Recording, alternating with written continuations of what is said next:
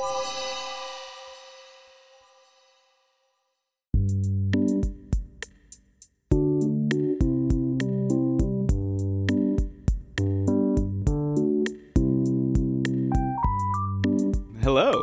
and welcome to Into the Aether. It's a low-key video game podcast. My name is Brendan Bigley.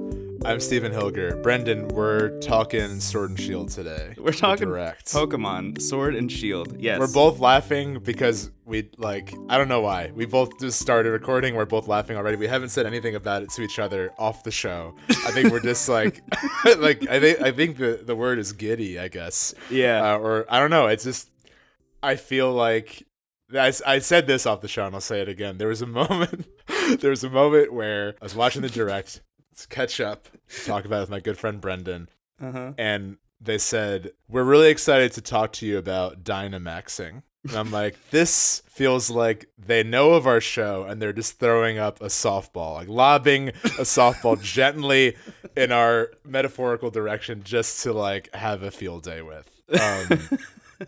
Because it is the silliest thing I've ever seen in my life. It's just big Pokemon versus big Pokemon. Like, we've gone from, I know, I'm jumping right in. Basically, if you don't know, there's a thing called Dynamaxing where the Pokemon get really big. That's it. That's it. So, and I'm not, this sounds like I'm angry. I love it because, so Pokemon Generation 1, it's all about evolution. Like, what are they going to turn into? And then we did that for a while, and I was like, well, we need something fresh and exciting. Mega Evolution. This is a temporary, lapse in space-time where their design gets, like, bad for a second, but they're really powerful. Or they look worse, but are strong. None of them are good, except for Ampharos gets a mullet, which rules, and Kangaskhan's kid jumps out of the pouch for a bit. Those are the two good Mega Evolutions.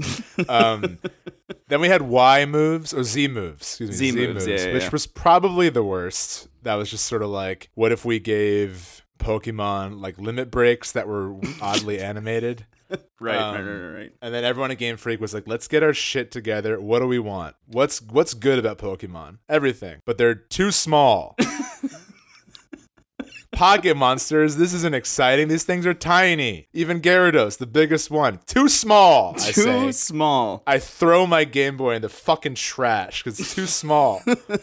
Make them big, the people yelled. And they said, we got a few syllables for you. Dynamax. That's right. The people have been heard. Now the Pokemon are going to be big, baby. I literally, there was a moment, I have a bit of a cold, and I was, in a lift watching the direct at double speed just to get through it. And there's a moment where I saw Big Grookey, and I was just like, wait, they haven't explained this to me yet? What am I seeing? Why is Grookey so big? Mm-hmm. And here we are. Thank you for letting me do my monologue. That was my audition for the part of Big Grookey. I hope you enjoy what I bring to the table. My headshot and resume are stapled in your direction. Thank you for your time. I am scared of bringing a Wailord to a gym and Dynamaxing it. That is my fear. Because Wailord is already the size of the Empire State Building. Too small. If I Dynamax that in the vicinity of other human beings. What? What's the gym leader they revealed? What's his name? Milo? Yeah, it's Milo, the noseless, really ripped, almost Mr. Incredible, but loves bugs Pokemon. Milo? Hey, man, what's up? Hey, it's Steven. I'm the new trainer. Oh, yeah, great thing. Hey, I'm really excited for today's match. Thanks, Milo. Look, I'm going to be honest with you. I've got nothing but fire types here, so this thing's going to go over pretty quickly. 2, I'm going to Dynamax a dragon in your fucking house. So, maybe don't invite people over. Maybe let's give this a trial run before, insurance companies drool over this doomsday that's about to happen. Honestly, though, the idea that they're finally leaning into the idea that, in the Pokemon world, people love watching battles, and they're all televised, and, the gyms are just just big ass stadiums where people are like filled and stoked to watch. I love that. That is like giving me everything I've always wanted. Just like make the world deeper. Tell me more about it. Yeah. And this we'll get into that, but I think we just like we couldn't wait to discuss Dynamax. Well, that's the big thing is that not only do these battles happen in gigantic gyms, but they're gigantic specifically so you can Dynamax Pokemon in it, because just having small ones in the gym wasn't good enough for people. So they were like, make them big first. Yeah. I wonder if that's, I mean, I doubt this, but like, I wonder if there's like, when we get the game, if that's going to be some kind of commentary where it's like, what else do you want? How much bigger how many more Pokemon do you need and how big do they need to be? Never enough, the people yelled. Never enough. Pokemon Sword and Shield, 10 out of 10. Really wonderful evolution of the franchise, but more specifically, a striking commentary on us as consumers. Every game comes with a free supplement of Dynamax. That's right. The whey protein that doesn't get in the way of you getting as big as possible, baby. All right, let's actually talk about this direct, because I'm pretty excited. I'm also like extremely stoked on this game. This is gonna be it's gonna be good. It might even be the best. Yeah, I think so. We've talked a lot about Pokemon on this show. It's kind of like our thing. I feel like switch indie games and Pokemon. If people were like, you can only talk about like one or two things, that would probably be what we ended up doing. Yeah, because that's what we grew up with, and that's what we cherish. Pokemon as a series is really interesting to look at because it is the number one selling media franchise in the world, I think. Yeah, we talked about this a while ago. Literally is, yeah. It's number like of anything, not just video games. Yeah, Harry Potter, Star Wars, like they're all under Pokemon in terms of things makes being sense sold. Yeah, when you think about like there's a show, there's a card game, there are video games, there's every kind of merch you could possibly imagine. Yeah, exactly. And so like it's just constantly making money, not to mention that the games alone like sell systems. Like I'm pretty sure 9 people out of 10 who owned a 3DS bought it for Pokemon, and then the minute they beat Pokemon, they sold their 3DS, which breaks my heart because as we've said, 3DS has a good library if you give it a chance. Mm-hmm. But I understand your decision. Pokemon is just like it's just guaranteed success for Nintendo no matter what. And because of that, I think the series really, really, really did not change for a long time. Yeah. We've both talked about how fucking rad Silver and Gold are. Because, it all started with Red and Blue. Or Red and Green if you go way back. Because in Japan it was Red and Green, and then like Green had like basically like it was like remade, and that was Blue. Yep. So it was Red and Blue in the US. And then Yellow version, which was like a fun kind of expansion that was more in line with the show. And then Silver and Gold was the second generation, and that generation added so much. Like I still think it's one of the best examples of like a sequel doing really, really just like both capturing what made the original good, but doing so much more that like you can't even imagine the game not having those features. Like that was the game that made like your inventory, the bag where everything was compartmentalized. It added 2 new types. It added the day and night cycles. Day and night cycle. You had eggs and breeding. Yeah, and the original continent was in the game, so you like go back later. We've had this exact list of accomplishments before, but like I just feel like a lot of people our age stopped at Red and Blue, and like Silver and Gold is. I think you could probably still pick those up if you somehow have a Game Boy still, and you or I guess an emulator. It's available on the 3DS eShop. You can get it on there. It is. I would still recommend experiencing Silver and Gold. Yeah, and then there's also Soul Silver and Heart Gold if you want to play like a remake of those, which are honestly very good. They are. That one's fun because they make every Pokemon follow you. Like no matter who's first in your party, they made like a sprite. So I was always followed by Feraligatr, who's like, That's great. As we have discussed, just a big dad. Yeah. But I digress. So Silver and Gold was like really, really like the first big change. And after Silver and Gold, the next 3 generations really didn't add too much. Like they're not bad games, but like Ruby Sapphire, Diamond and Pearl, and Black and White 2 like really rinse, wash, repeat the same thing. There is like a rival who gets progressively less mean as the games went on for some reason. There's a team that wants to do something, which like I can't get enough of, because like Team Rocket was just the mob. Like that was pretty clear. Yeah. I mean, one of them did say we're a team dedicated to evil, which is kind of on the nose, but like they were the mob. Like the next team was Team Aqua and Magma, who I have a special place in my heart for because they wanted to get rid of all water or all land. Yeah, what a wild strategy. Yeah, first of all, like an incredible plan. Not only that, but they had a way to make it work. The fact that both of those teams had a way to make that plan work is wild. Yeah, and then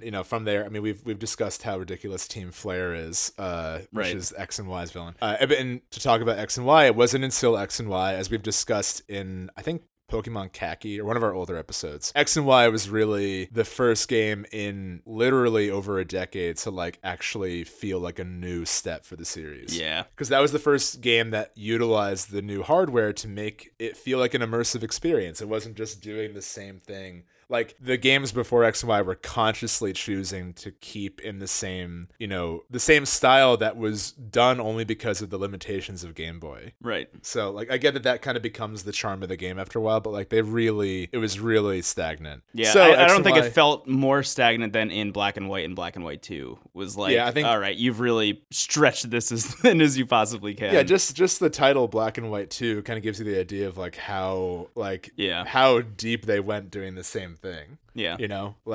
Short of like Monochromatic 3, there's like nothing, like there's nothing left. Yeah. Pokemon Zero. Thank God they didn't make Pokemon Gray, because that would be the thing that everybody points at is like, all right, time to change Pokemon.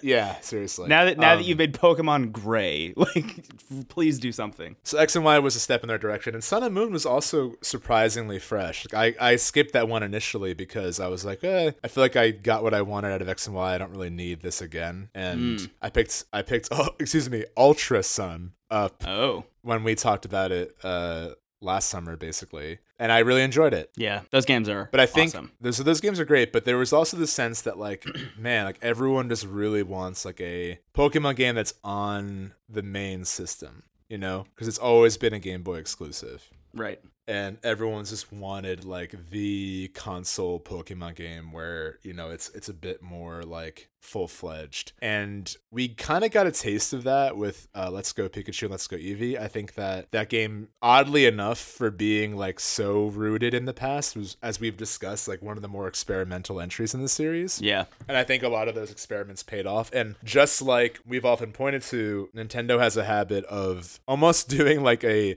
stealth beta of like, they'll release a game, like we always talk about Link Between Worlds as like the Zelda game that was like really atypical of a Zelda game, but kind of in a way that's like safe, like it's still rooted in the past. It's literally a sequel to Link to the Past. Yeah. And they try to this idea of a non-linear Zelda, and then you get Breath of the Wild. Right. So you and I have talked about like, is Let's Go Pikachu and Eevee that test for a Breath of the Wild adjacent Pokemon game? Not in the sense of it being on that style, but in the sense of it being like the full new thing. Yes. And I think it is. I think at least in the sense of the world being fully realized and it feeling like a setting that like Pokemon feel real in. Yeah. And you're not just like walking around with numbers in your pocket. Mm-hmm. I think the setting looks unreal. Like I think we were a little bit worried that the Pokemon weren't going to be walking around the environment. It looks like they are. So you're going to see them like in the grass and stuff. I think there's some caveats there, but yes, yeah, it looks like that does look like the case. One thing that I find really interesting about the world, and at least based on the Direct, is there are a lot of Pokemon that seem to be designed to live within the world in a really interesting way. So like they talked about Wooloo, which has already become like the internet's favorite Pokemon.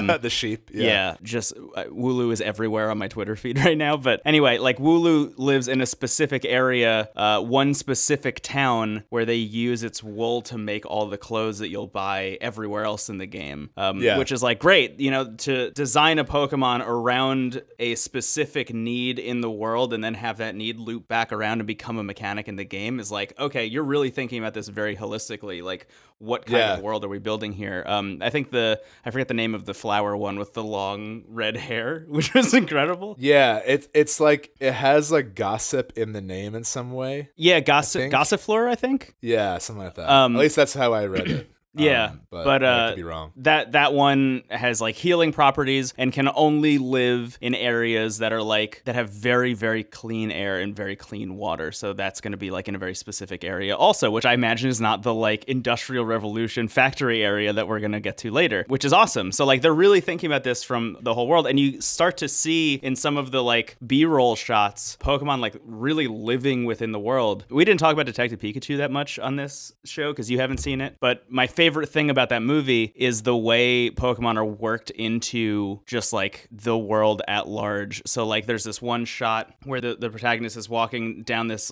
street that has a bunch of like street vendors and like food carts all over the place, and they all have fire type Pokemon who are they're using the fire moves to light up like their woks and their grills and stuff to make all the food. And it's like that's the kind of stuff I want to see in the games too, and it seems like that's kind of what they're doing, which I am into. Talk about like the Pokemon that have like a utility in the world outside of just battling. Corviknight stood out to me.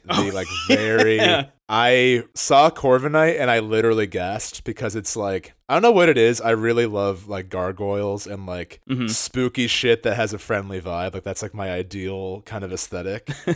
Yeah. And Corviknight is like a taxi service. Right. It's a horrific looking raven that like if you saw it in real life, you'd be like, that thing's about to kill me and everyone I know and everyone I've ever dude, met. I literally like, I know I do this joke a lot on the show, but like it's a Dark Souls NPC. Like Corviknight is gonna take you places and whisper like cryptic mutterings about like, you know, like I hear ravens whisper secrets in the woods. You know, like that's what I want. Like if Corviknight doesn't give me cryptic information, I'll be very disappointed. Right, that's the trade-off of using the free taxi service in the world is like, I mean, I could take a Corviknight home, but like honestly, I'm just not in the right headspace for that right now. Like I think I'll just walk. Hey, Corviknight, how long of a walk is it to the Industrial Revolution? 3 years in time. Though time wasted is time spent, is it not? What? 3 years? Okay. Well. Okay, 3 years. I guess I'll walk. I feel like it's not that far. I guess I'll walk. I'm trying to think of a way of like, he gets you there faster, but it's like years off your life. Like that's what I was trying to map out in my head. There are no shortcuts in life. Yeah. Only cuts. I've seen the moon disappear. I love Corviknight. Yeah, Corviknight rules. Corviknight's like, because I feel like I usually am attracted to, like, I usually fall in love with like the Wooloos and Grookis of the world, but Corviknight's like really fucking cool, and like I love it. Yeah. Yeah. So I think you're right though. Like seeing just the little things of like Pokemon having a place in the world that's really immersive. Yeah. And the setting, I think the thing that the last 3 games, and I've talked about this because it may solely just be familiarity because like I know the first like Red and Blue, Silver and Gold, Ruby, Sapphire, and Diamond and Pearl I think are all based on regions in Japan. So it may solely be that I'm not as familiar, but I just felt like the games didn't really have as much fun with the setting initially. Right. Until Black and White, credits due, was New York City, which is why there was a giant bag of trash Pokemon, which like I was like, this is like both a big insult, but also like I love this. Yeah. Like it's true too. Like we love New York, we're from there. There's a lot of garbage. X and Y was France, obviously. Right. And that was probably, and I think that was probably, that lent itself to us loving that game so much, I think. Yeah, and there was kind of like, not only did the setting feel like they were having a lot of fun with it, with, you know, with the vibe and the themes of the game, but like it bled into the identity of a lot of the Pokemon. And like, you know, you had like the French poodles and you had like Flabébé, the like the flower. And you know, it felt like a new place in this world. And I think Sun and Moon probably had the coolest setting. It was the Hawaiian inspired setting. Yeah. The Aloha region. That was great. And that setting that really informed like the story too. Yeah, totally. You know, and how there are certain rituals for certain Pokemon. Like I really enjoyed that. This setting is obviously like very UK, almost like fantasy UK though. It's not like, you know, trying to go for any kind of, I mean, none of them are going for realism. Right. But like this feels like Full Metal Alchemist UK versus oh my god, that's a really good touch point. Yeah, it does. That is exactly what it feels like. There's the shot of Golett, the like literally Alphonse Ulrich Pokemon by like a windmill at one point. It was like short of hearing like brother. I'm like, this is just this is just Full Metal Alchemist, isn't it? Yeah. Equivalent exchange, muttered Corviknight. Oh god. You cannot bring your mother back, Alphonse. All right, I'm gonna stop. I'm just trying to get to the town with Wooloo. My name's not Alphonse. Try and catch me if you dare. You will not contain Dynamax Corviknight. Yes. So there are two things in the Direct that I think are very specific wording that I think are going to bum people out that I do want to bring up. Sure. One thing, as you mentioned, seeing wild Pokemon walking around in the world, that definitely is a thing specifically in what they're calling, I think, the wild area or the wildlands or something. Yeah. They made a point to be very specific about that. Like, there is an area called the wildlands, and that is where you're going to see Pokemon walking around in the lakes, flying around in the tall grass, just like hanging out. From the looks of things, and I noticed this doubly when I was rewatching it this morning, but it looks like a pretty standard kind of like Pokemon overworld outside of that area. Not that that's a bad thing, because they said that the wildlands are going to change every day. So like there's going to be new stuff to see and do there every time. And if you have Corviknight flying you back and forth all the time, you can go there and visit it whenever you want, which I think is great. So I'm excited for that area, but I think some people might misinterpret the way that Nintendo Direct went as this is what the whole game is going to look like instead of just that one zone that they're talking about. And it seems like a big place. It's not small, so like there's also it's gonna be cool. There's a cooperative element that they've added, which is yes. I could see this going wildly either way. It's there are weekly raids, I guess. Yeah, it's raids. Yeah, it is straight up Dynamax Pokemon. So there might be there's a big Sneevil in the trailer, and then you and 4 other trainers can try to fight it. Right. And it's because I think the rules of Dynamax are that you can only be Dynamax for 3 turns, and then you return to your normal size. But for the weekly raids, they're Dynamax the whole fight, which is why you got to team up, baby. Right. And only one of the people on your team can be Dynamax at any given time. So like somebody has to choose, like I'm going to be the one that Dynamaxes. It's going to be this Pokemon specifically. I love the idea that they're trying to add like a cooperative element. I just don't know if that's going to be enjoyable in any way. Well, here's the thing. That's the other thing that they worded very specifically that I wanted to point out, which is that it seems like you can play that cooperatively locally with your friends, but if you do online mode, it's going to match you with random people the same way they're doing it with Super Mario Maker 2, where you can't play online with your friends, you can only play online with randoms, which is like, why? So like you and I can't do a stupid Dynamax raid in the Wildlands, unfortunately, together, unless we're in the same I never place. Thought those words would sting as much as they just did, but here we are. Brandon, he said, I can't do Dynamax with you. Yeah, that was kind of the trailer song was interesting too. It was kind of Fall Out Boy adjacent. There is a literal line in that song that goes, "Here's everything you've ever wanted." That was an actual line in the song. I think that was the moment I saw Big Grookey, and I was like, man, I guess you nailed it. Yeah, because I saw, you were there with me. I saw Grookey, and I said, he's too small. And I threw my phone at the brick wall, and it shattered. Mm-hmm. And then out of the remains, because nothing truly ends, came the ghost of Big Grookey. Yeah. There he is. My favorite Sherlock Holmes story. I'm losing my mind. Yeah, it's a very Nintendo decision to be like, okay, people want more online stuff. Let's make it as unintuitive possible and have a very specific service that no one wants. You can fight a Big Grookey with random people. It's like, this is...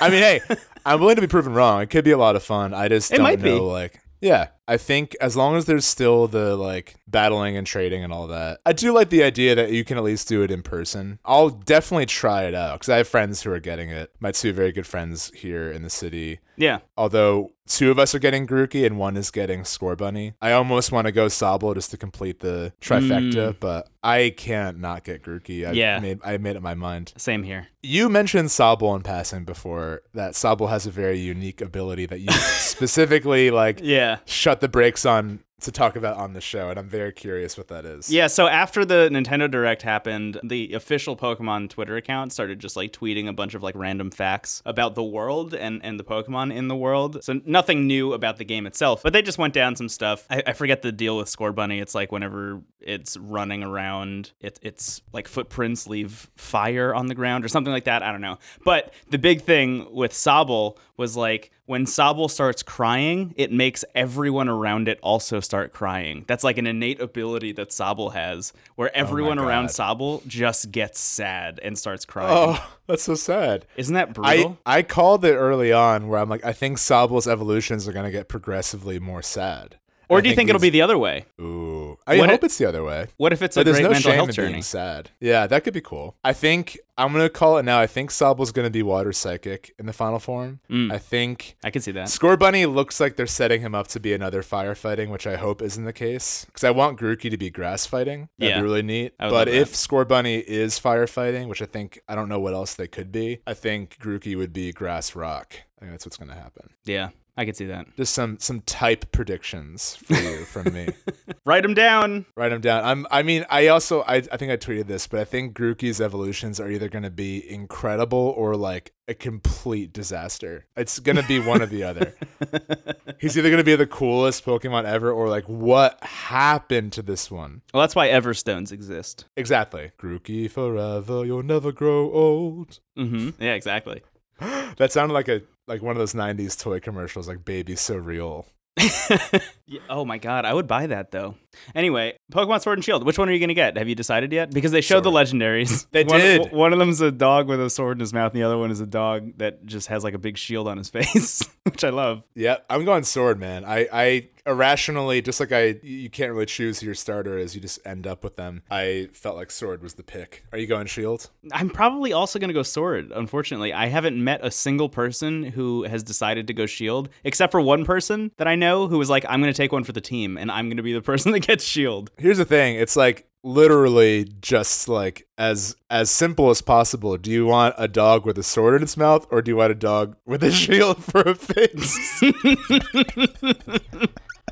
Do you want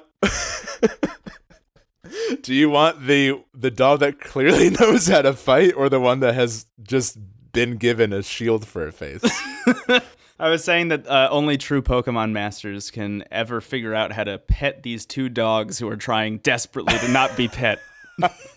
It's also like, I think this is kind of part of the course where like there's always two legendaries that are somehow like opposed, and they're usually kind of concepts. So like there's like life and death and time and space. I wonder if this is going to be war and peace or something. But they fight, and then they have like a moment where like, wait, why are we fighting? And then there's like wind or something. So there's usually like the two legendaries that are on the cover of the game, and then there's like a third Mew-esque legendary that's like the Kubrickian sci-fi like baby. Like that's the abstract one. So I'm really curious what that one's going to be. I wonder if it's going to be what's that thing from Pokemon Go that Meltan? Remember Meltan? Yeah. Meltan, they said, was a legendary Pokemon for some reason. That would make sense too, because it's all like industrial. So he's like, I am the blacksmith god, Hephaestus. Yeah. We didn't even talk about the other Pokemon conference that happened. Was it last week or 2 weeks ago? Did you end up watching that one? I did not see that, actually. So there are a couple of things that they announced there. One of them is like a free-to-play mobile game called Pokemon Masters that seems like a Fire Emblem Heroes kind of thing, but with Pokemon, which I don't know if that'll be good or not. Yeah. That's the thing that's coming this year. The other thing that they announced, and the way I phrased this to a friend of mine after was, you could have sat me in a room, in a chair, put a gun to my head and said, you have 24 hours, as many guesses as you want to guess the thing that they're going to announce at the Pokemon conference, and I never would have guessed a sequel to Pokemon Go called Pokemon Sleep. Yeah. But that's what we're getting. We're getting Pokemon Sleep. They were like, we made a game centered around the idea of getting people to get up and walk around and like get healthy by walking. And now we want to do the same for people getting a good night's sleep. And that's a thing that's happening. No more details beyond that. But I kind of love that, because I think that that's something that we really, I mean, not to like the most brutal of left turns, going from talking about Big Grookey to like the importance of sleep. Yeah. But, you know, I think a lot of parts of our culture condition us to feel bad taking breaks or rests. Like we're kind of conditioned to always want and always be working, and like it's seen as almost a sign of weakness, or like we're conditioned to feel guilt about self-care essentially. Right. But it goes beyond that with sleep, where like there's so much data that shows like what damage you're doing to yourself on every level by not getting enough sleep. Yeah. So I think that's obviously it's not up to Pokemon to to show us that, but I think like having a fun way to like highlight the importance of getting in enough rest is kind of a cool thing. I completely agree. I mean, I don't know if I've said this on this show or it might have been the Terrace House show, but either way, like it's not surprising that my whole life got better once I started sleeping more than 2 hours a night. You know, like, oh, wow, suddenly I'm a real person again. I think that if I had had a game like Pokemon Sleep at that point in my life, I probably would have made that change sooner. Like, I've seen a lot of like really cynical takes on Pokemon Sleep, like, oh, what are they going to do next? Like, Pokemon sign up for therapy, which is like a funny goof, but also like at the same time, like, there's nothing wrong with gamifying self-help practice, you know? Anything that can encourage people to like go to therapy. Because I think that's another thing that like, again, I just talked about Big Grookey 30 seconds ago. I'm so sorry to now segue into this very serious and important conversation. But I'm happy to have it because, like, I can't imagine my life without seeing a therapist. Yeah. And, like, it is not a sign of weakness at all. I think there's a misconception that going to therapy is like every day is like this kind of negative vent experience. Some of the most fruitful sessions of therapy are like just having a conversation and suddenly learning about yourself in moments that seem benign or seem totally normal. So I think you're absolutely right. I think that anything that can encourage therapy would be great. And if it is Pokemon, sign me up. Like, yeah, that's great. I just mean like Pokemon Go has helped a lot of people. Yeah. And I just remember when that game came out, there was a lot of like dunking on people going out and playing Pokemon Go. And like that was a phenomenon at the time, like right when it came out that one summer. But at the same time, like it was also one of the coolest gaming experiences I'd ever had in my life. And I definitely walked around way more than I probably ever had in a summer, like since being in, I don't know, high school or like maybe middle school, just because of that game. It was a kind of social thing. Like I would run in, like, I could kind of tell, like, walking around Chicago, like, who was playing. And, like, I remember some fun moments were, like, I used to live right by the Metro, which is it's like an old opera house in Chicago. It's like a concert venue. It's a really cool place. I saw some cool bands there, whatever. But it was a gym, more importantly. It was a Pokemon Go gym. It was right by my apartment. I was Team Valor, and I had a pretty good Lapras that I hatched. That was my favorite thing, was hatching Pokemon in that game. Like, yeah, totally. For some reason, Drowsy was like everywhere in Chicago. So people had like super powerful Hypnos. Yeah. But I had this dope Lapras. I got the gym. I put Lapras up. And then I saw this dude walk by and like smirk and put his phone away. And like immediately Team Instinct took my gym. I was like, come on. Wow. It was impossible to hold the gym in a busy city like that. Like, yeah. It was just like maybe 30 seconds, but like it was unreal. Yeah. It was a fun time. It was great. And I think anything like that kind of experience that you can do for sleep and like helping people build healthy sleep habits is awesome. So I'm excited to see what that ends up being like when it comes out. I hope that it's as good. You know, will it be the giant social phenomenon of Pokemon Go? No, because you're not going to be able to physically see people in their houses playing Pokemon Sleep. Right. But at the same time, like I think gamifying that kind of stuff is good, and I'm looking forward to it whenever it comes out. Yeah, I think I'll definitely check that out. If only just because that's such a different experience, and it's also not taking time away from you. Which is kind of interesting because like that's always the notion of like, oh, I don't have time to experience all the media that exists, and it's like, well, this is just a weird thing that makes a positive incentive kind of fun to do. Right. It's the same thing. I mean, I go jogging a lot and I have the Fitbit app, and like it does silly things where it's like you've walked the distance that like emperor penguins do to like go like in March of the Penguins. And like awesome. It just tells you stuff like that. And it's not changing I'm not going jogging for that app, but it just is positive reinforcement for like that I am doing like that I'm making goals for myself, and that I'm doing like it's a concrete metric for an ethereal practice of self-care. Yeah, absolutely. That's my band name. That's good. It's a good band name. I say that all the time. I'm always making up band names, but like I somehow make a lot of good ones. Yeah, the ethereal practice of self-care. Really good. It's a really solid, searchable one. Anyway, overall, Pokemon Sword and Shield, it looks good. I'm excited for it. It's going to be great. Really pumped to see what happens to my guy Grookey. And Corviknight, I'm weary of Corviknight, but I'm excited. Corviknight's going to be on my team, like 100%. Yeah. It's gonna be fun. Oh, also the other thing they announced, sorry, I forgot, and I think it's worth mentioning, is Pokemon Home, which they didn't really get into too many specifics of, but it is a way for you to transfer all your Pokemon from Pokemon Go, Sword and Shield, all of the 3DS games, and like everything prior to the 3DS games, so you can like have them all in one place, which is cool. And I don't know what that is or what that's gonna look like, but at least in concept is a good thing that I'm excited about. I would love to get Pokemon Sleep and like start the app and catch some Z's, then wake up and I'm like, oh, my head hurts. And I check the app and Corviknight's like, you had a nightmare last night. Like, soon I will evolve. 3 more nightmares and my true form will be complete. Dynamax Corviknight. I can't stop. All right, let's take a break and talk about what we've been playing. Yeah, can I talk about a thing during the break? Yes. Sick. I'll let it pass this time, said Corviknight, flapping his wings at the moon. Fun. Okay, let's take a break. Every feather I drop is a clue to the secrets of the universe. The moon will disappear in 3 weeks. Bye-bye, Corviknight. Corviknight, that's enough. Come back. Go Grookey. Get big. That the dynamic shift between Corviknight's aura and Big Grookey is like fucking everything I want. Yeah. Okay, goodbye.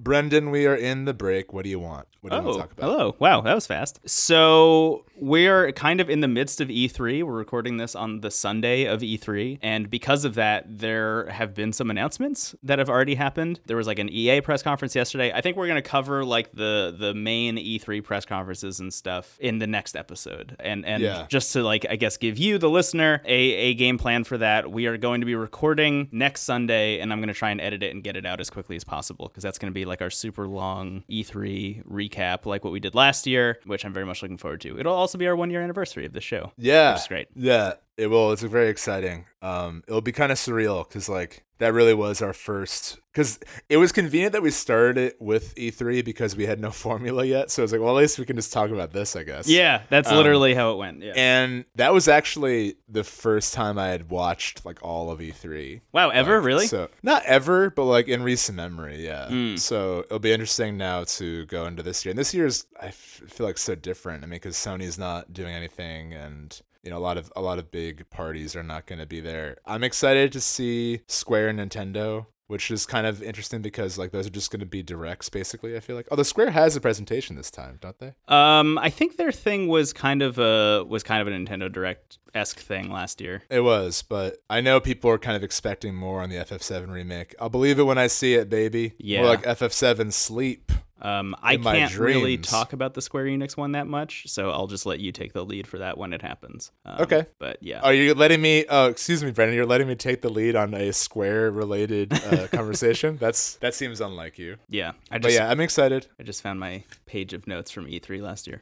Anyway. Oh, that's awesome. So all that having been said, we'll be talking about E3 a whole lot next week. But before E3 happened, there were 2 back-to-back announcements that I just kind of want to talk about very quickly. Sure.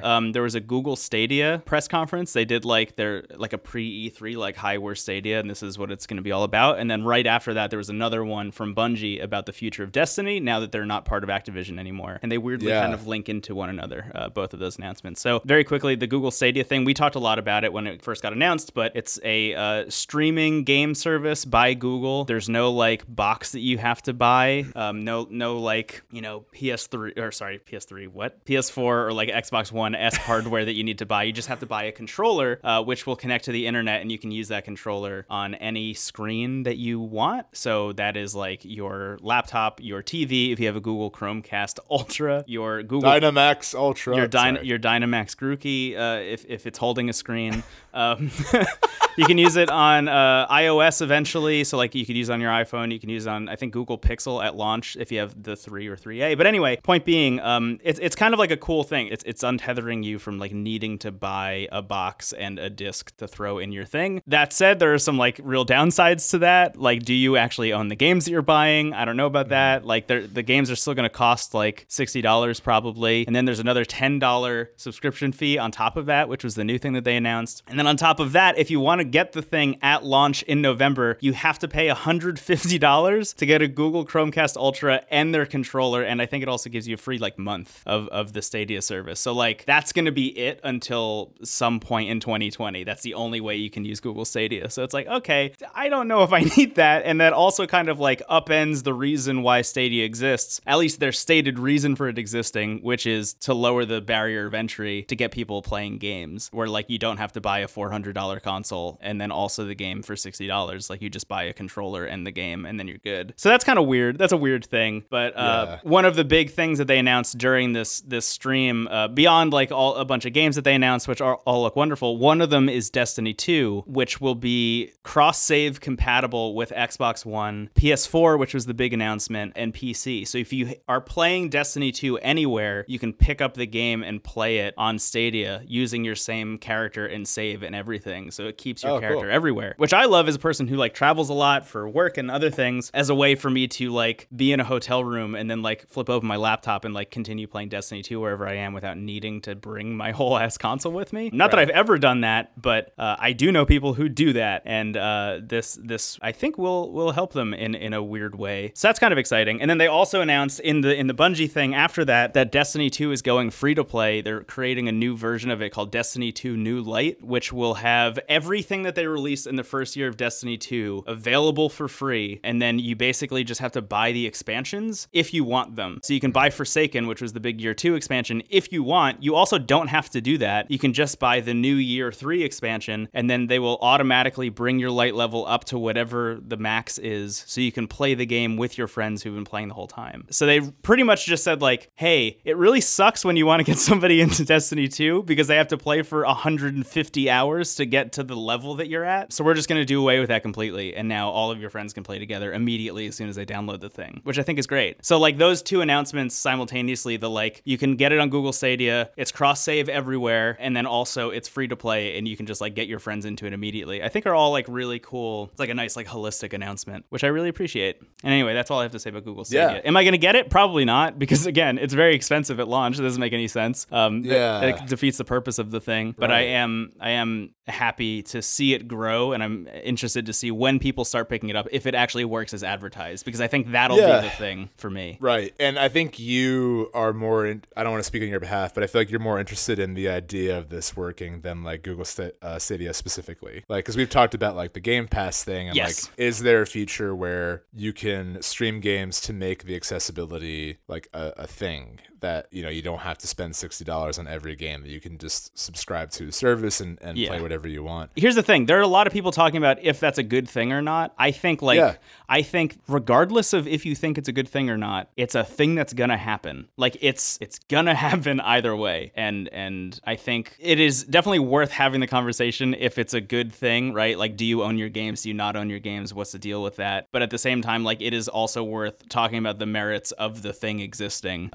Sure. Yeah, it's worth exploring and worth experimenting with. I definitely think that lowering the monetary kind of gateway for an entire medium is a good thing. But I think the conversations of ownership are very valid. Yeah. And I myself am mixed on it too. Like, it's such a new thing. Same. Like, I don't know. So we'll see. We'll see how it plays out. Yeah. Also worth mentioning, and this is, I guess, an E3 adjacent announcement, but Microsoft's press conference is going to be today. And they announced before the press conference even happened that Xbox Game Pass is now available on PC. So if you have a PC, you can pay, I think it's only $5 a month on PC to play everything that's on Game Pass, which is like wild. Yeah, that's insane. It's a lot of games. Way. Yeah. Cool. Yeah. But anyway, thank you for sharing all that's that. the future of game streaming, and also Destiny 2, which I'm very excited about. Yeah. Shout out to AJ, our producer on the show, who watched that announcement from Destiny and was like, I'm going to start playing Destiny. And he and I went through the beginning of the game the other day. Shout out to AJ. Yeah. Maybe one day I'll join you there. That's been your like long con this whole show, is trying to get me to play Destiny 2. I guess, but also I don't really play Destiny 2 that much anymore. So like, yeah, there was a time and place. Yeah. Where I think that was,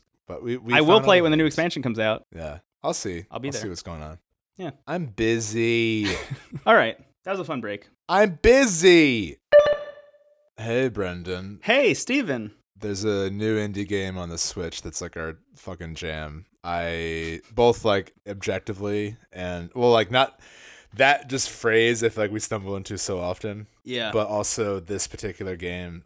You play way more of than I have. I've only played for like an hour, but I'm already into it. It's called Slay the Spire. Yes. I think it was in early access on PC like earlier this year, like in January, and it just came out on the Switch. Is that correct? I feel like I think it came out in like September or November in early access, but it has been in early access until the Switch launch, which I think takes it out of early access. But it came out this year. Yep, came out last week on Switch, yeah. Last week. And it is like someone got Brendan's DNA and made a game. It's a roguelike, kind of Sega Genesis-esque vibe with the graphics, I feel like. Yeah, Dead Cells-y. It's Dead Cells-y. It's less pixely, but it's like that kind of... It's like a painted Dead Cells. Yeah, pseudo-spooky is the vibe I'm branding now. Mm-hmm. It's a deck builder, so like basically kind of a la FTL. There is a map of points and there's like a legend, so you choose which direction to go in. It's always random, so there are parts of the map. Most of them are like encounters with some kind of monster. Some are merchants, some are like campfires, and some are random events that could be almost anything. But the main game is it's actually someone in the Discord made this comparison. Very much like SteamWorld Quest in the sense that they're both deck builders and you have a certain amount of actions to do on your turn. I think you start with like 3. You can attack, you can block, all the cards do different things. And the enemy broadcasts what they are going to do. So you know like if they're going to attack you for a certain amount of damage. So it gives you everything you need to really respond accordingly, other than the luck of the draw of like what you have in your hand. Yeah. What I really like about it that I think is exponentially better than SteamWorld Quest is how fast it is. And SteamWorld Quest is going for a different vibe, not to pit the games against each other. But, SteamWorld Quest is going for a retro RPG vibe. I almost wonder if the card system was what they should have done, because in SteamWorld Quest you choose the cards, then they act out the moves a la like Final Fantasy style, and then it's the enemy's turn, and the matches go on for a while. Like, even though I really like that game, it does feel like a bit of a slog sometimes. Right. Slay the Spire is like so fast, and like I love like if you find out like certain patterns to do that make sense, like it feels very exciting, and the enemies attack right after you're done. So it's not like you choose and then watch and then it's their turn. Like as you select a card, it happens. Yeah. And it's really fun. And every time you win an encounter, you get rewards. So you might get a new card, you might get some gold. And what I really like are the random events where it'll be like, there are 3 spirits like that are, yes, that was the thing that I knew. As soon as I saw that, I was like, Steven needs to get this game. Just to expound a little bit on what Steven was mentioning before, but like the map will have like regular encounters that you can choose, and then basically that path that you choose, you're climbing the titular spire, but it'll branch off into other things, and that might be another encounter, that might be a boss, like a mini boss encounter, that might be like a chest that you can just go open up and get something out of, a campfire that you can either rest at or upgrade one of your cards at, and then the other one is just a question mark, which might be an encounter, it might be a boss encounter, it might be a chest, but it also usually will be like a text box that will pop up and like give you a choice, and they are wild, and I always choose them, even at the expense of my run, because they're usually bad. They will usually not work out for you, but I will always choose them because they are so weird. Yeah. There's one that's like, it's like the floorboard above you hear like creepy laughter, and hanging from the floorboard is a donut, a banana, and like a cursed relic hanging from a string. And you can choose which one you want. And it's like, they're all like sketchy. Like, I chose the donut because it gave you more health. And that's the other thing too. It's a roguelike, so I haven't died yet, actually. Right, you're on your first run still. I'm on my first run, and I completed the first map. So it's like now I'm on chapter 2, and there's like a different end boss. And that I feel like I played the tutorial basically because like as I went through it, they would stop and be like, here are some other things you can do, and like here are these things. And there are other characters you can play as. Right now, you start as this like masked gentleman who I think sold his soul to a demon to make himself more powerful. Classic. Is that the thing? Is that what the flavor text says? I think so, yeah. At least that's what I retained. Or maybe that's the story I wrote in my head and I've thought it happened. So pretty much all the characters have their own decks. So that one specifically is like a warrior one who spends a lot of time attacking and putting up shields. That's like kind of the idea. And you're supposed to synergize between shielding yourself, getting stronger, and attacking. The second one you unlock is like a rogue who uses a lot of like poison and trap cards, which is cool. Oh, that's cool. And I have not unlocked the third one yet because I think to get the third one, you have to beat the game with the second one. I see. So I also have not played the second character at all. They each have their own experience bars. And once you fill up the XP bar, you unlock new cards for that character. So I'm waiting to unlock all the cards for the warrior one before I move on to the rogue So one. Is that what you retain when you die? Like you retain? Yeah, it's very Binding of Isaac-y, where once you do certain things in Binding of Isaac, you will unlock items that will then be in the item pool for every game that you play from that point on. I see. Gotcha. Same thing with this, where like you'll unlock 3 kinds of cards that you'll always have in the pool from that point on, or also relics, which I don't think we talked about relics, but relics will give you like kind of passive bonuses and also like debuffs at times. You can get like really shitty relics, but it'll also sometimes unlock different relics that'll get added to the pool of relics that you can get, or potions that will get added to the pool of potions that you can get. I think something like, not that I'm like impatient with the combat, but like I love how fast it is. Like especially for a roguelike and like the variety here, like I love the pacing of combat in this game is so good. Yeah, there's actually a thing in the settings that you can, it's like a checkbox that will make it even faster. There's a thing called fast mode, which I just turned on last night after playing for like hours and hours. It was like, I need fast mode now. This is another game that I would recommend in handheld mode. Although tragically, one of my Joy-Cons is like broken. So like the directions, like I don't know what happened. I think this happens to a lot of like early Switch models, but when I'm playing in handheld mode, sometimes it'll just move in one direction despite yeah. So I might need to change that. You could also like I've been doing a thing where I'll play in handheld, but I'll just like play with the Pro controller, which is a very bizarre experience. Oh, you can also use the touchscreen in handheld mode.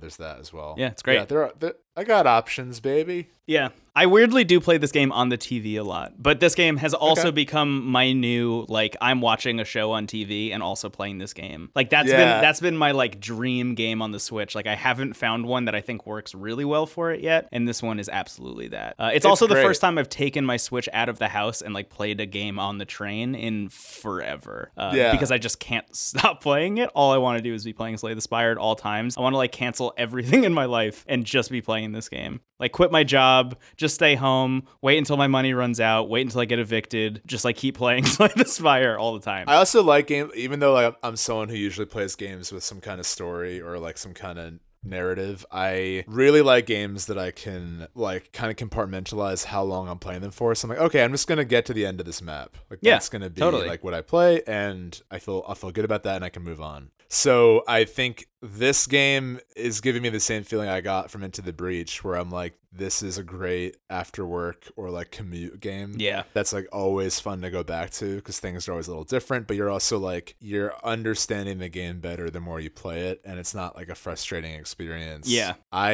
I've only played it for an hour, but I am really into it so far, and I think your passion for the game is magnetic. We've sold each other on a lot of stuff.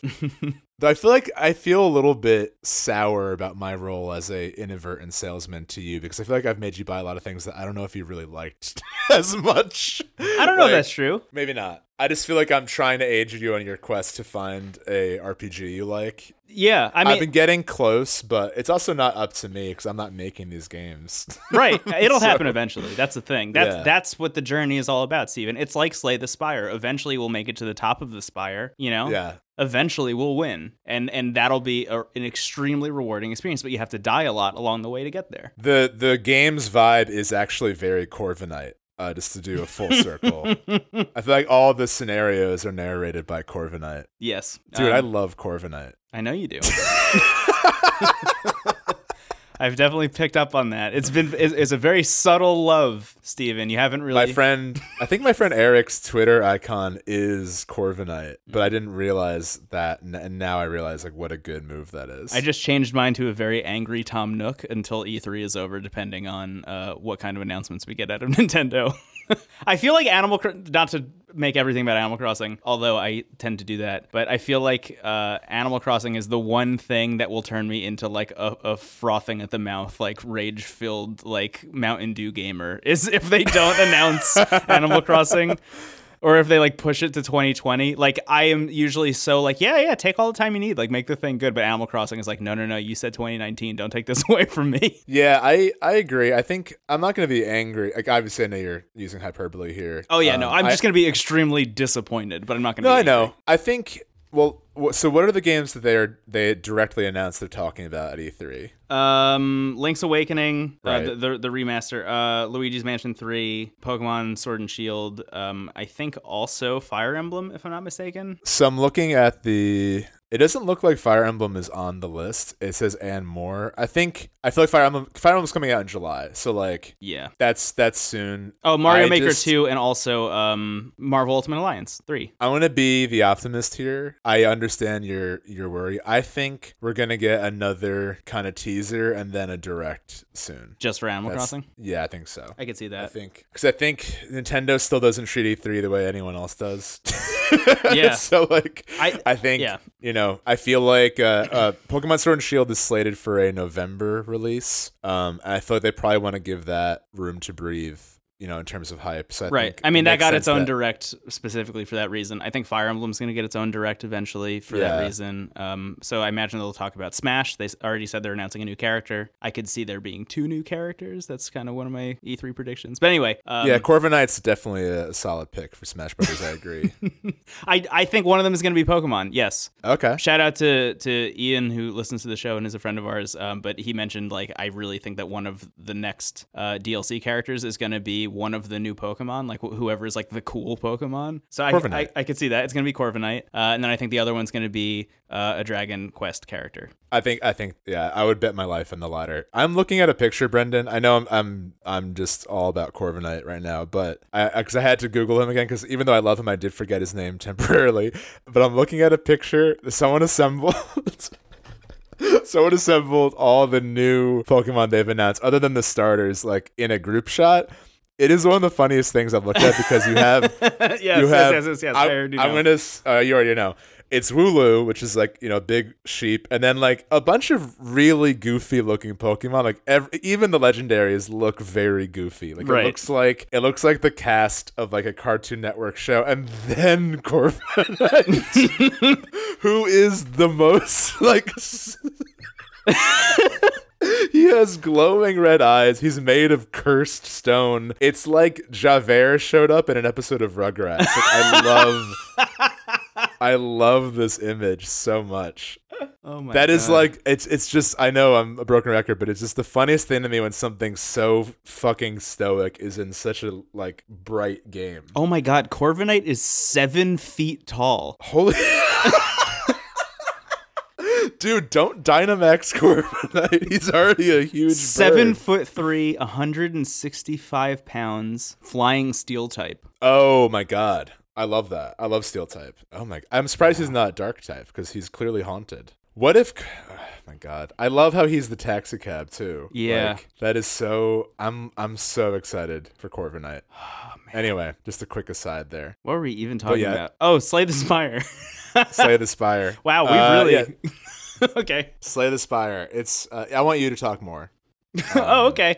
Slay the Spire. I think, honestly, within my first run, so I think made it to maybe Act 3. I think I died like in the beginning of Act 3 on my first run, and I was like, already, this is probably going to be one of my games of the year, if not my game of the year. It has literally everything that I love about roguelikes in there. It is like the best version of a deck building game that you can possibly come up with because everything is so well telegraphed. Everything is so well described. Like, you know exactly what buffs and what debuffs are going to happen constantly because all you have to do is hover over a card and a little tooltip will always show up that'll tell you exactly what's going to happen. Do you have like a strength buff or like is the enemy vulnerable to to a certain kind of thing, you will always see that on the card whenever you highlight it. It'll tell you like, okay, this usually does 16 damage, but this time it's going to do 24 because of this thing. So it is very clear constantly, which makes it really easy to learn everything about every card and everything about every buff and debuff and potion and relic and things like that. So you will constantly be filling your vernacular and your vocabulary with everything that you need to know to like become successful eventually once you get better at it. A thing that I kind of don't want to spoil for you, but I think I might because it's really interesting, is when go for it. When you die for the first time and you go and respawn and start the game again,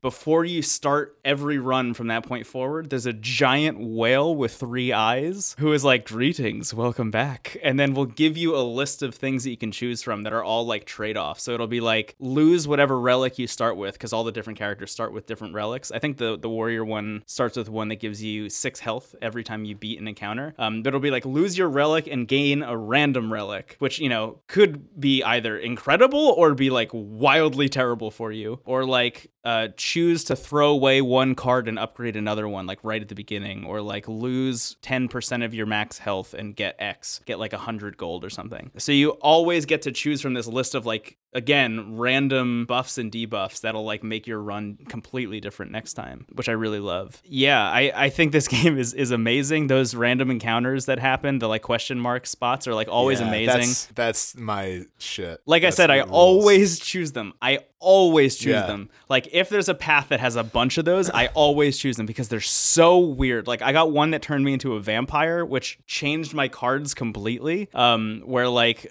suddenly now I have to like drain blood from my enemies. There's like all these weird trade-offs. It's really an incredible game. And it is like one of the most replayable and like, I hate to use the word addicting, but like one of the most addicting games I played in a very, very long time, where like really all I want to do is be playing it. Yeah, it's brilliant. It's a brilliant game. It's so well tuned and well refined, and like it knows exactly what it wants to be, and it is very good at being that thing. Yeah, it seems like the sense of direction is unreal. Like, just it is so directly accomplishing what it's trying to do, like you just said. Yeah. I'm loving it too. I want to spend more time with it before I say if it's like my favorite game this year so far, but it's definitely up there. And I think it's kind of a weird intersection of like what we both like. Yeah, I was thinking this game is like our child. Like it is like... You mentioned like it was like they took my DNA and made a game. Like it really is like you took both of our DNAs and then Jurassic Worlded a new horrific velociraptor that was like super smart. Corviknight comes by the windowsill. Your child is destined for greatness or madness, and flies away. It's $25 on the eShop. Corviknight's 7 feet tall. Incredible. Yeah. What a majestic creature. Really horrific, is. But majestic, you know? Horrific, but majestic. Yeah, that's a good brand, though. Yeah. Oh, my God. I'd like to be horrific and majestic. I close my eyes and I see that, like, postcard of Corviknight standing with, like, the cast of, like, Rugrats. So funny. It's so funny to me. I know, like, I'm gonna spoilers, I guess, but I'm gonna draw the Game of the Year episode again, and I usually like including characters from all the games I really love. Like, who's gonna be front row center in that image now. It's a Corviknight with like the main character of Slay the Spire riding it. It's like our never-ending story, like cover photo.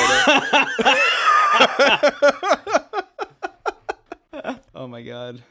The innocence of youth is a facade decayed by time. Yeah. Sekiro like grappling onto the feet. Oof. Oh, I do really like the image of like a bunch of people trying, like James the Giant Peach trying to hop on Corviknight's back. Wait, all right, more to come on that eventually. But you just planted a very evil seed in my mind. Well, I mean, not evil. It's going to be a cool drawing. Yeah, Slay the Spire. It's like $25 again. Like that's all subjective, but thankfully it's not like a $60 thing. I think it's worth it. Definitely good on the Switch. Is it on anything else? Is it on PC? Yeah, it's on PC and Mac, I believe. Cool. But yeah, it's definitely fun to have handhelds. Yeah, highly recommended. Great like playing game. I just recommended it to a bunch of people from work who were going out to E3. I was like, if you're bringing your Switch with you, get Slay the Spire. It's like perfect for planes. Yeah, it really is. I love specific mood. I've grown fond. Like I'm always dreading airport visits, but I also am like I'm just gonna be my worst self. I think I'm just gonna like not like in a mean way. Just like I'm just gonna play Slay the Spire and like eat like a sandwich from Starbucks. Right. Like I'm gonna buy a sandwich from Starbucks. Yeah. Start drinking at 9 a.m. on the plane, playing Slay the Spire.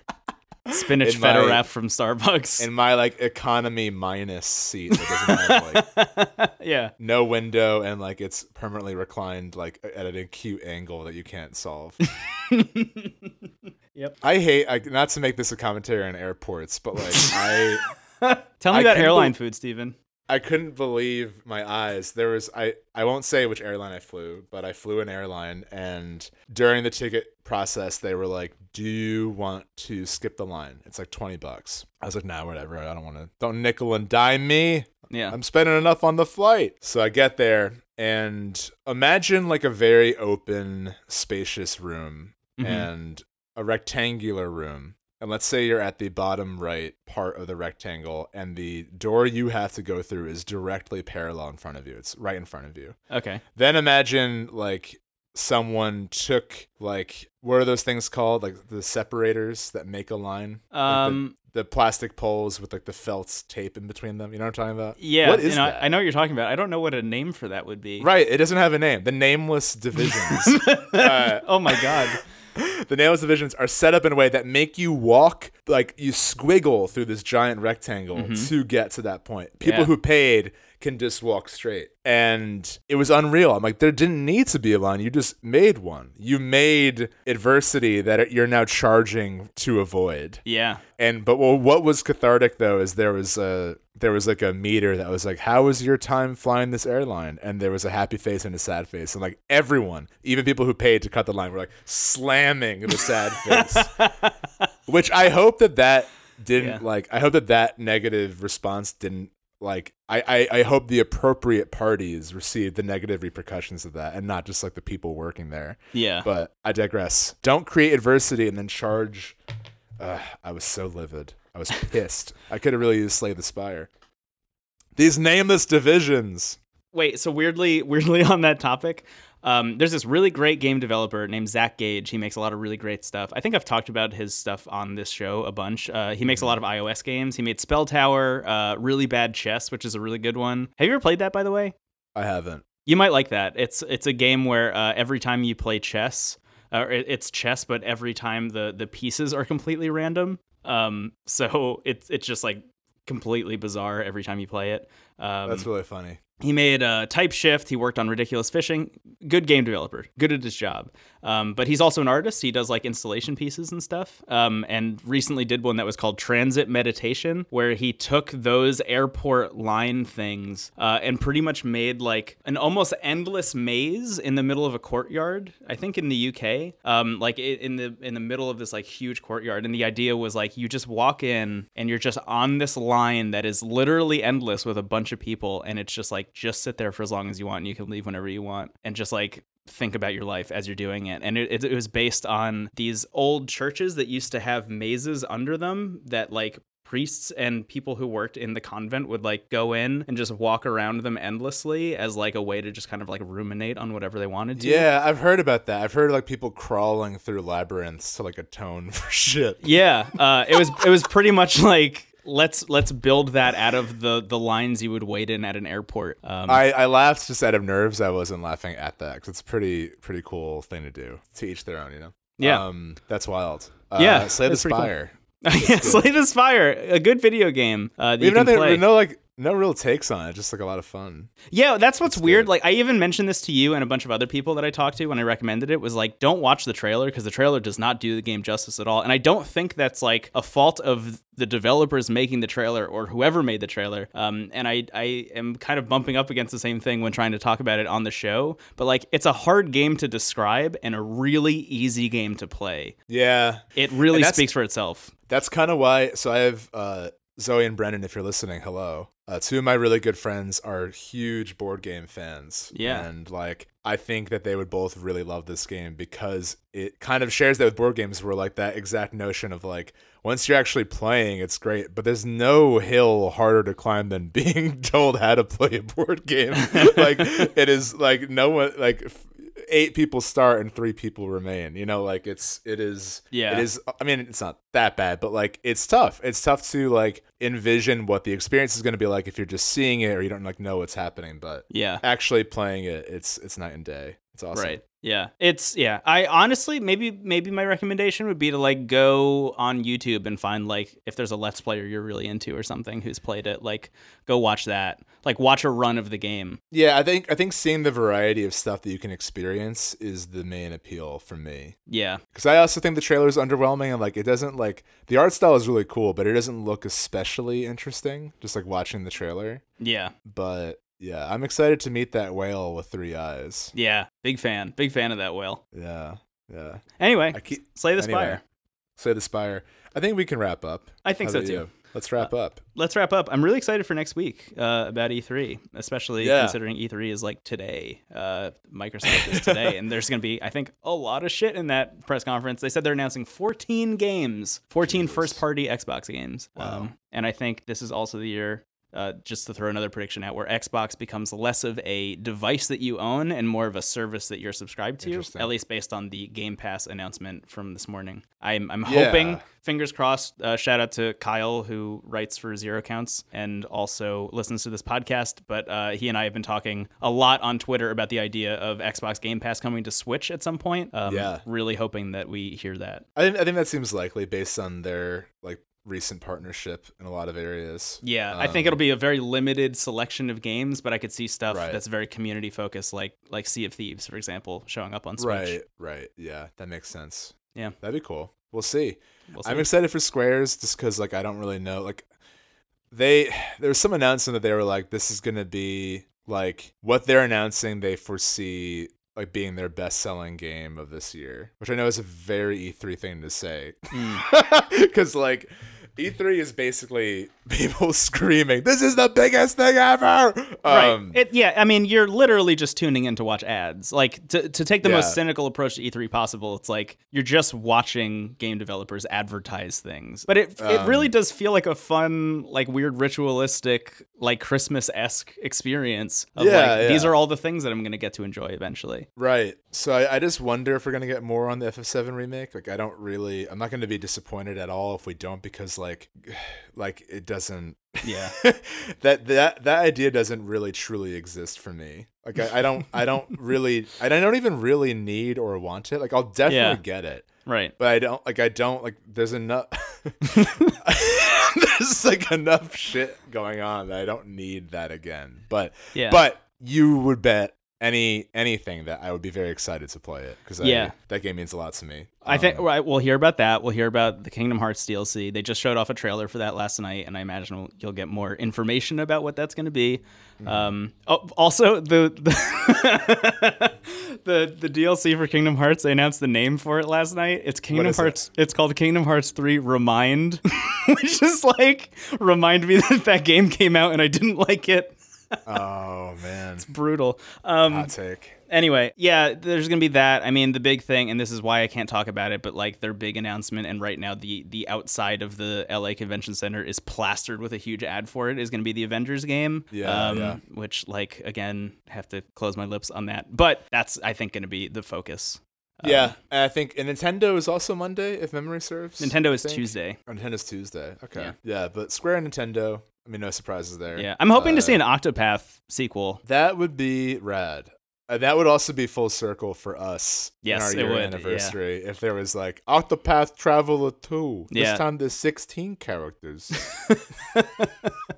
Duo Octopath. I think, I mean, they said that they are looking to kind of like even more deeply ingrain that partnership between Square and Nintendo and make even more Switch exclusive stuff. Love that. I love that. I'm excited to see how that materializes. Yeah, I think that I like seeing developers do stuff where like they're gonna do like the thing that works, but they're also gonna have room for experimentation. Yeah. And I think like nothing is more up my alley than like experimental Square on the Switch. Yeah, that sounds great. It's cool. So, yeah, hopefully they keep trying new things. I think Octopath is a great example of something that like succeeded as much as it failed, but was a great experience nonetheless. Yeah, totally. So yeah, we'll see what happens. We will see. Okay, maybe we actually should wrap up now. Yeah, let's do it. Cool. You want to do your thing? Yeah. Hey, thank you so much to everybody who listens to the show. If you really like it, please share it with a friend. That's the best way to help it grow. We have a wonderful Discord. It's bit.ly/TWG Discord. That link is in the show notes because it's a weird one to remember and then type into a browser. So you can just go tap on that in the show notes of whatever podcast app you're listening in and join our community, which is very fun. Right now we have an E3 like focused chat, which is great. I don't know. I mean, that might be defunct by the time you hear this episode now that I'm thinking about it, but I'll mention it anyway. So we're going to constantly add channels for cool things that happen like that. Yeah, we have a Twitter account. It's @IntoTheCast, a Twitch account that's also @IntoTheCast. And yeah, if you really like the show, I guess giving it a review on Apple Podcasts does definitely help. That's all I got. That's it. Sometimes brevity is the soul of wit, said Corviknight to the moon. For real, I second all of that. We really appreciate the support, and I hope you have a wonderful night. Yeah, please. Have a wonderful night. Have a wonderful night. It's nighttime now. It's nighttime always for Corviknight. Yeah, it's like, when will we arrive there? Nighttime. Corviknight, it's 9 a.m. Not for long. Nothing lasts. Anyway, speaking of that, goodbye. Goodbye, everyone. My name is Brendan Bigley. You can find me on the internet at Brendan Bigley. Oh, yeah. I'm Stephen Hilger. Found me at Stephen Hilger. Have a great Corviknight. Goodbye. Have a great Corviknight.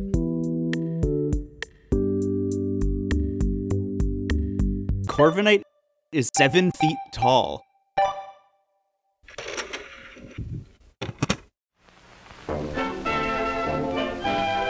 TWG, the worst garbage. .online.